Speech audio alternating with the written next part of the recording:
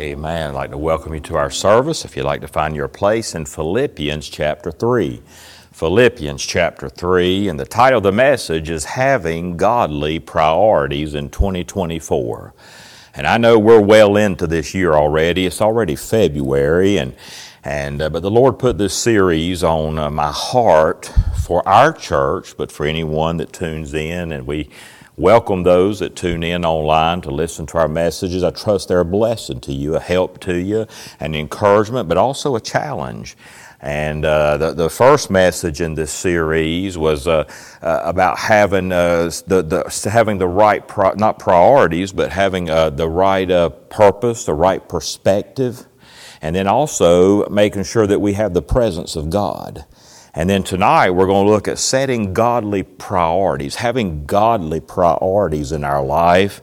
And that's so needed in the day that we're living in because everything demands our attention. That from the time that you wake up till you go to bed at night, and then a lot of times you go to bed thinking about what's going to happen the next day, everything you got to do, everything demands priority.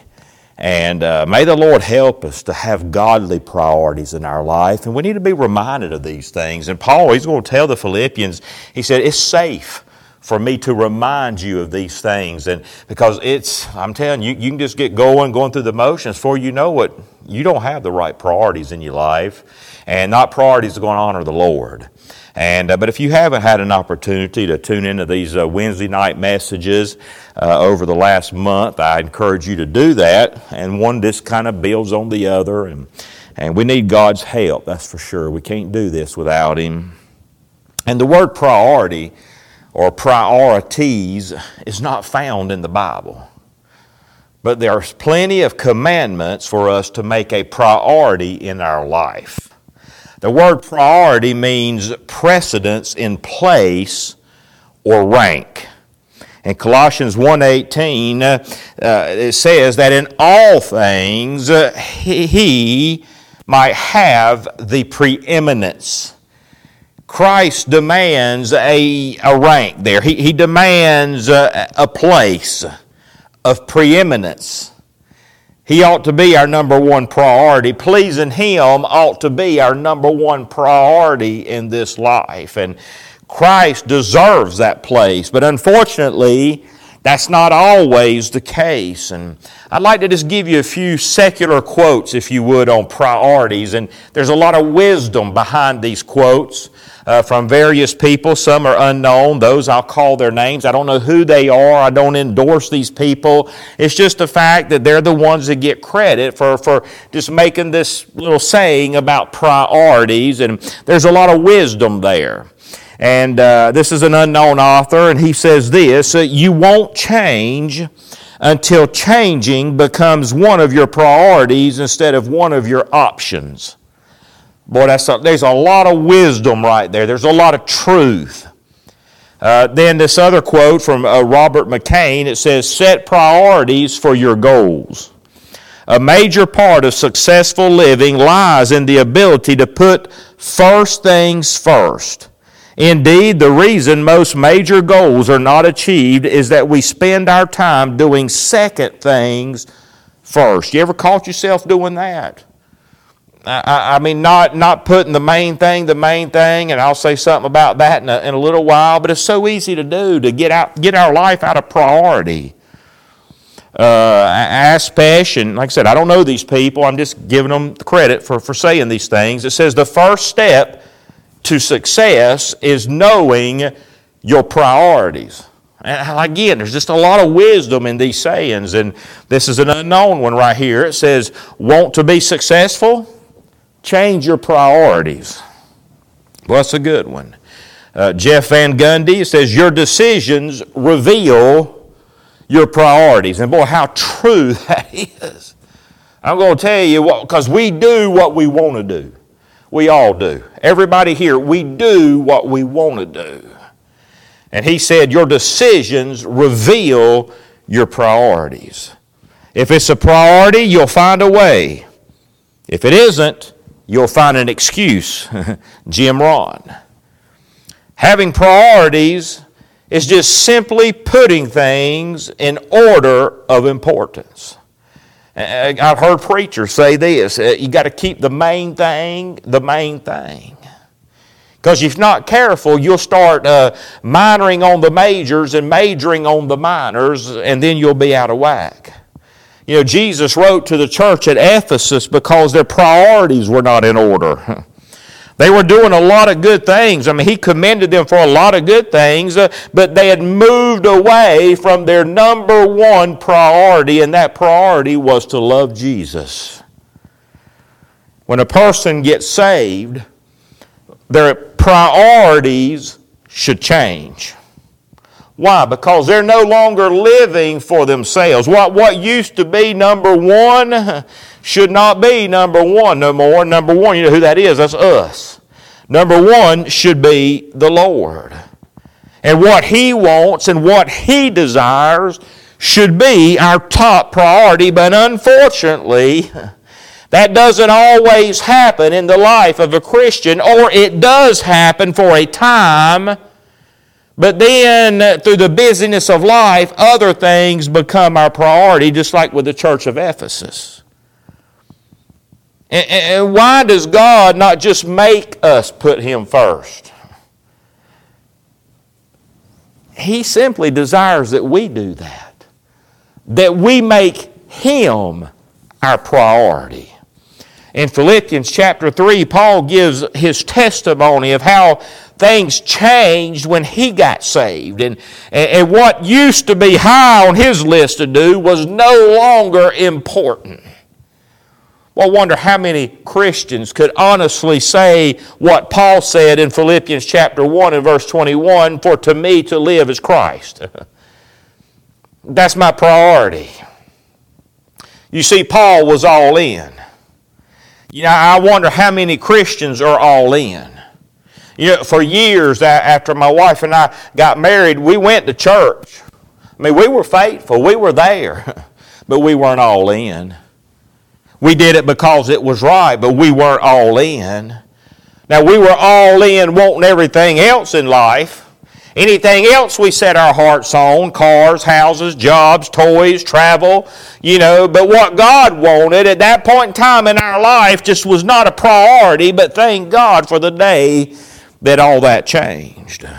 All those temporal priorities that we had never brought us any lasting satisfaction or gain. And I thank God for the day that I went to an old-fashioned altar and just told God, I said, God, it's no longer about me, it's all about you. Lord, I give you my wants, my desires. I give you my family, my finances. Lord, everything I have, it belongs to you.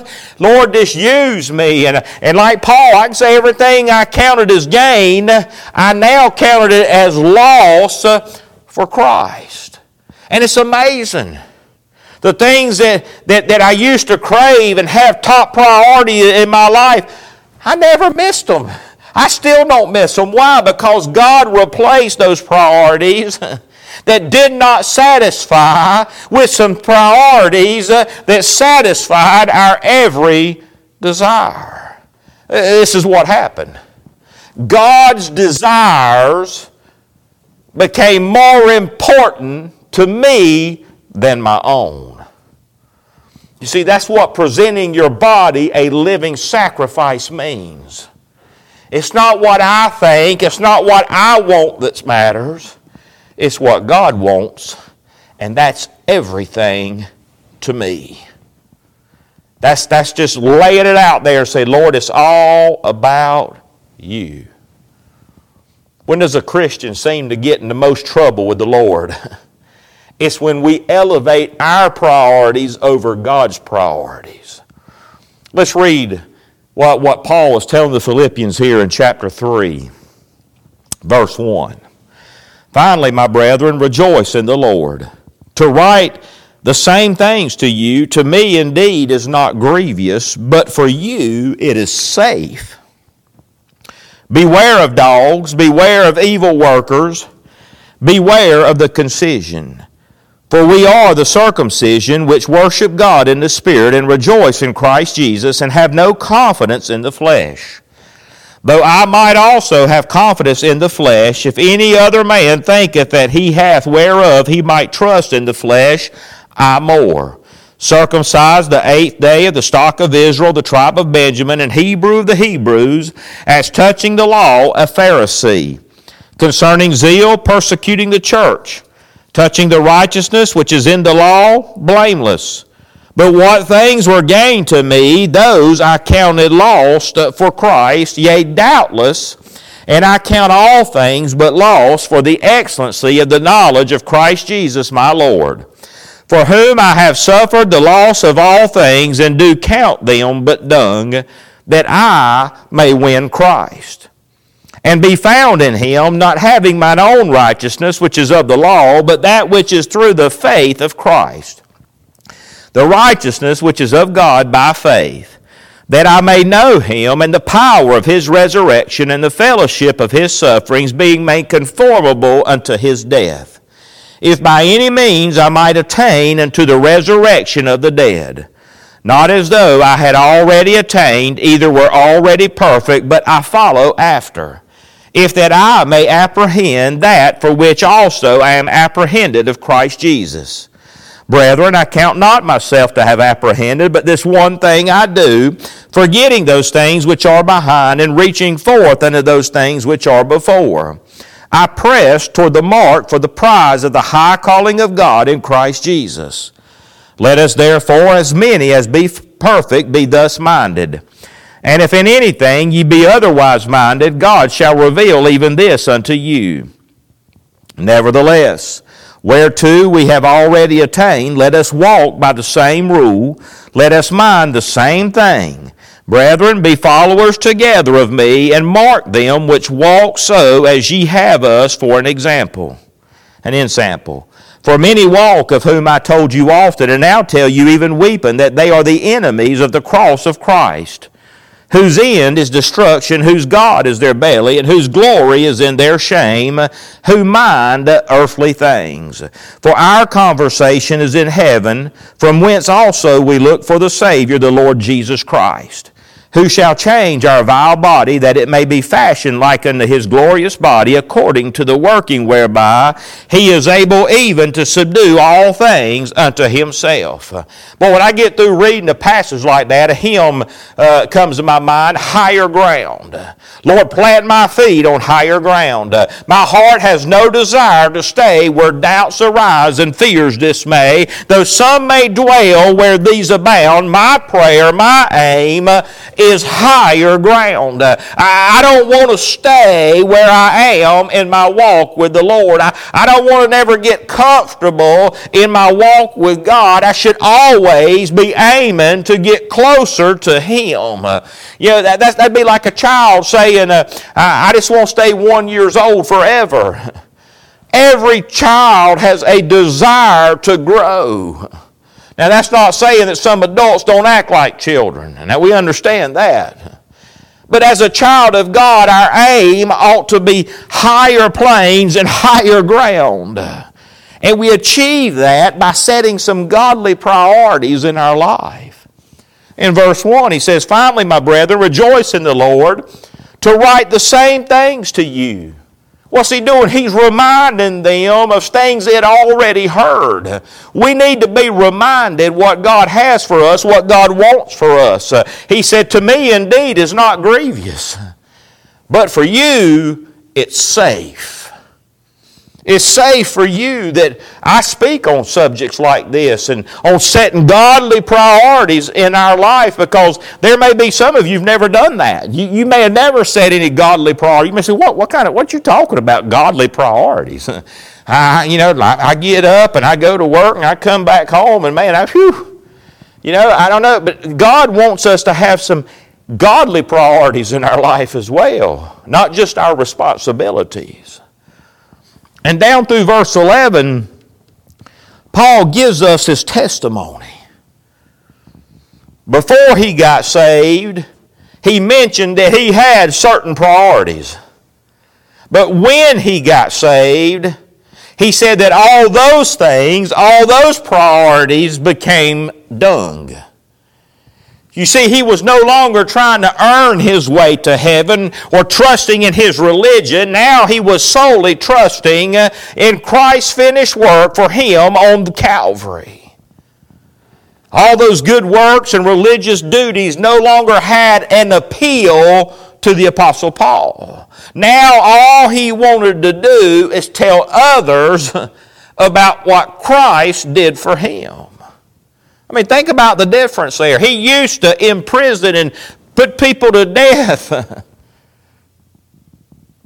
Get them stoned with Stephen's case there as he held the coats for everybody else, put his stamp of approval on what they were doing. Boy, my things have changed. In verse 12 through 14, we get a reminder for us to make sure that we're setting godly priorities in our life. In Philippians chapter 3 and verse 12 it says, "Not as though I had already attained, even were already perfect, but I follow after, if that I may apprehend that for which also I am apprehended of Christ Jesus. Brethren, I count not myself to have apprehended, but this one thing I do, forgetting those things which are behind, and reaching forth unto those things which are before, I press toward the mark for the prize of the high calling of God in Christ Jesus." Paul's first priority right here was that he was going to forget those things which are behind. If anybody had any cause to be discouraged by their previous lifestyle and their previous beliefs, I promise you it was the Apostle Paul. He did much harm to the cause of Christ. All those years wasted searching and seeking for things that didn't amount to nothing. Turn with me to 1 Timothy. 1 Timothy chapter 1. 1 Timothy chapter 1 and verse 12. It says, "And I thank Christ Jesus our Lord, who hath enabled me, for that he counted me faithful, putting me into the ministry, who was before a blasphemer and a persecutor and injurious, but I obtained mercy because I did it ignorantly in unbelief. And the grace of our Lord was exceeding abundant with faith and love which is in Christ Jesus. This is a faithful saying, worthy of all acceptation, that Christ Jesus came into the world to save sinners, of whom I am chief." He didn't see himself that way before he got saved. No, he thought he was a good person. But then he realized how sorry he was, and he needed a Savior too. "Howbeit, for this cause I obtained mercy, that in me first Jesus Christ might show forth all longsuffering, for a pattern to them which should hereafter believe on him to life everlasting. Now unto the King eternal, immortal, invisible, the only wise God, be honor and glory forever and ever. Amen." Well, look at the mercy that God showed Paul. Do you think that God can show us the same mercy? Of course. Well, look at King David. He made a mess of his life, but God still used him. Well, look at Peter. Always putting his foot in his mouth, struggling to be one way with this crowd, another way with another crowd, but God still used him. And let's just face it, before we got saved, we were all a mess. But thank God for the grace of God, because that same grace that saved us, that same grace taught us some things as well. But here's the key. We shouldn't be the same as when we first got saved. I've been saved, my goodness, a long time, over 40 years. I ought to be different than when it was when I got saved back then. There ought to be a difference. Those things that used to catch my eye should not have the same appeal as they did before. Living for God and walking with God should be the top priority. Anybody that makes a profession of faith in Christ, but yet they don't want to follow the Lord in believer's baptism, or they have no desire for the Word of God or the fellowship with God's people, and their only desire is the same things that they were into before, then I doubt very seriously that they're saved.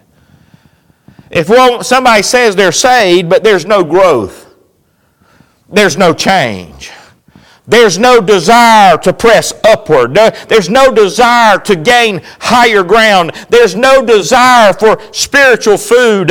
No forgetting the things which are behind. No reaching forth to those things that are before. No setting no new priorities in their life, that I doubt very seriously they've ever been born again.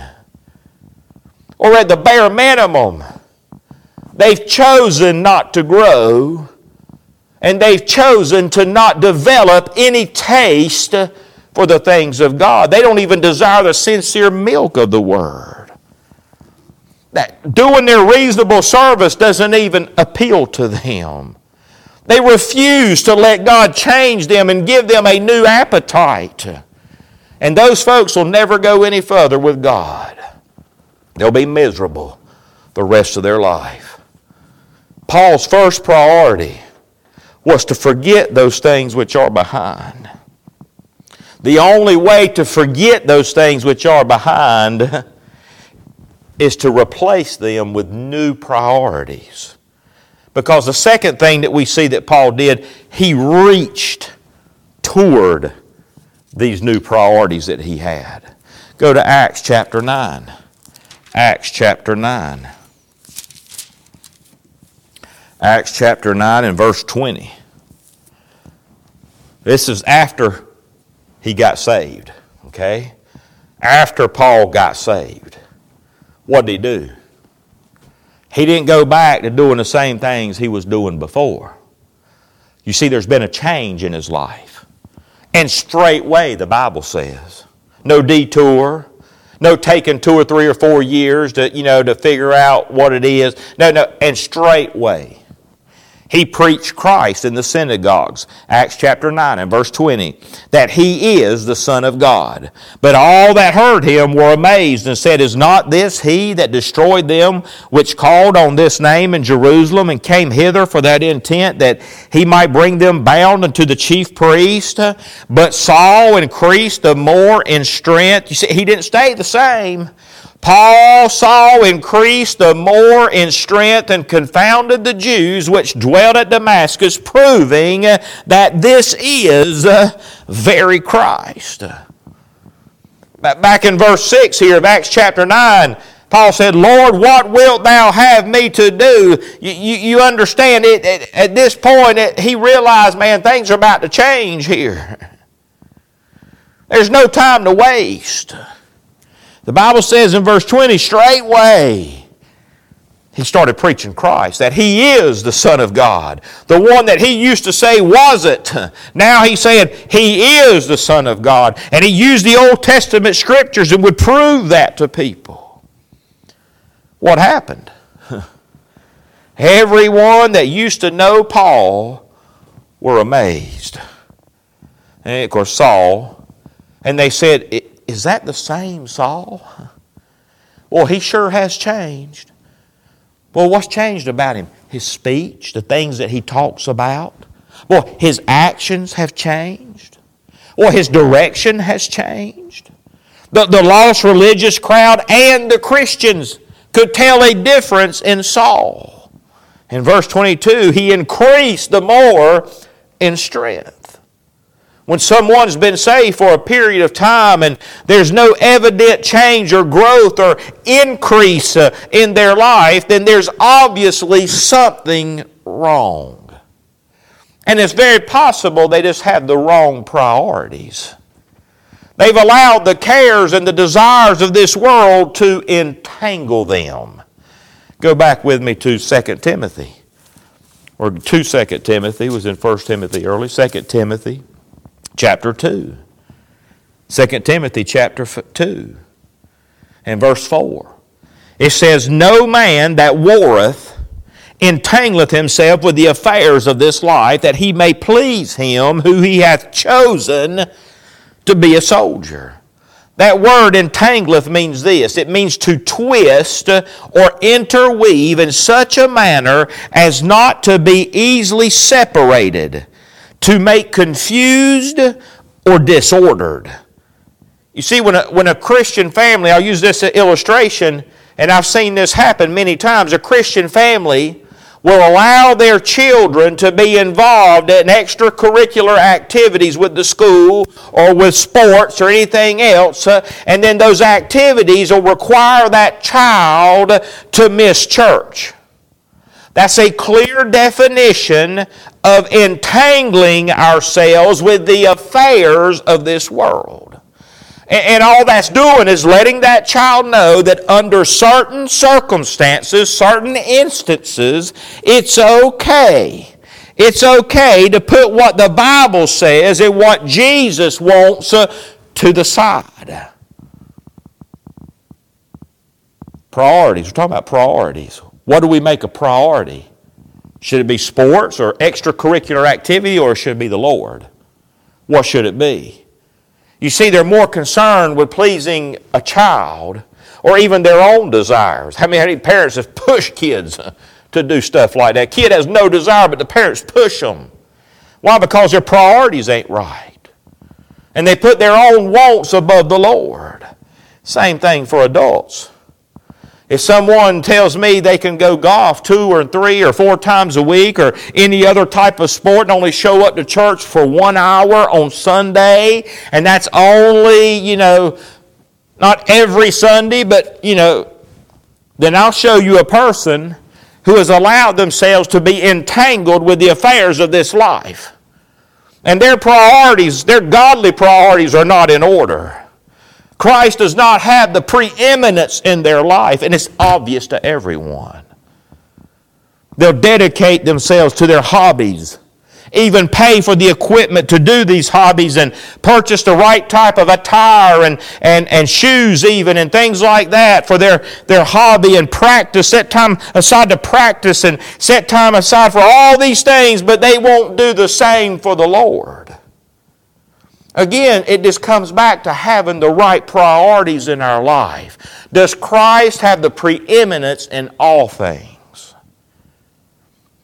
For to me to live is Christ, Paul said. In heaven, we're not going to be talking about our scores or how well we did on the golf course or how many fish did we catch or how many strikes did we bowl. You're not going to be talking about that in heaven at all. How many trophies you accumulated in this life. Could you imagine standing beside Paul or John the Baptist or Stephen or Peter or Moses or Daniel? Think about it. You're standing beside of them and they look at you and they say, "What'd you do for the Lord?"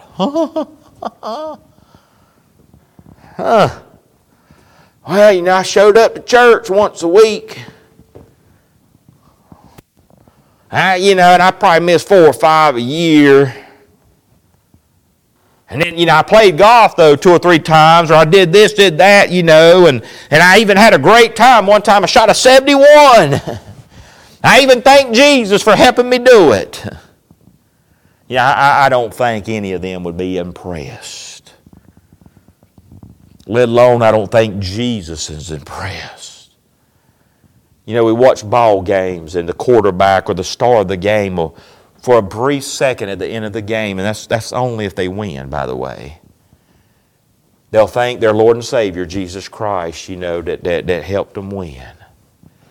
And they'll give God just a little bit of credit for that, but they'll get this. They won't go to church on Sunday. Now, they'll say it on the ball field for just a few seconds, but then they won't show up to church on Sunday. There's something wrong. They're not giving a testimony at church on Sunday, how God helped them. They're not telling others how to be saved. They're not living a holy and separated life. Matter of fact, in just a few minutes after that interview, they're going to be cursing and laughing at others that are saying filthy things in the locker room. Now look, there's nothing wrong with having some hobbies, some distractions. We all have them. If they're in the right order. If they're in the right priority. In James 4:17 it says, "Therefore him that knoweth to do good and doeth it not, to him it is a sin." If a job or hobbies or a relationship or a friendship or a wrong priority hinders us from making what God wants the number one thing to be in our life, then those things become a sin in our life. I could tell story after story of people who wanted a relationship so bad. They wanted a boyfriend or a girlfriend so bad. They wanted to be married so bad that they forfeited God's will and God's best for them. Now, there ain't nothing wrong to want to be married. Don't take me wrong now. But you can marry the wrong person. I could tell you story after story of Christians who wanted a job or a career above making Jesus and what He wanted their priority in their life. And they wound up making a mess of their life. And now they live with many regrets. And not just them, but all those that were in their area of influence that sit there and watch this take place. I've seen families torn apart because what God wanted and what the Bible said was not made a priority in their life.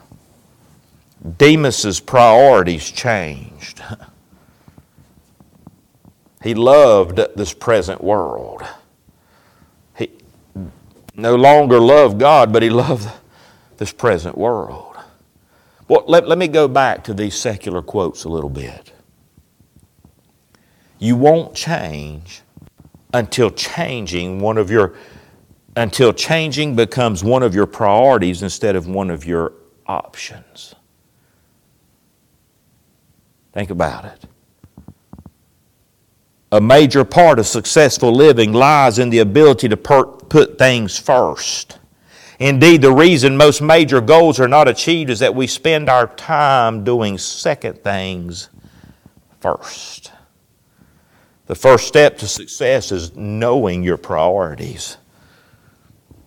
You want to be successful? Change your priorities. You want to be pleasing unto the Lord? Change your priorities.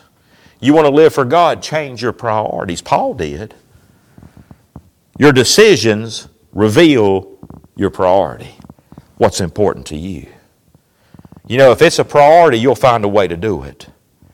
And if it isn't, you'll find an excuse. Well, how many times do we hear excuses, lies, why people won't come to church or they're not faithful to church? It's because it's not a priority for them.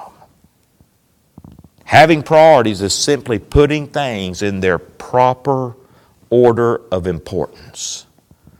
It's sad when lost people, think about it, and the world recognize the value of setting priorities in this life.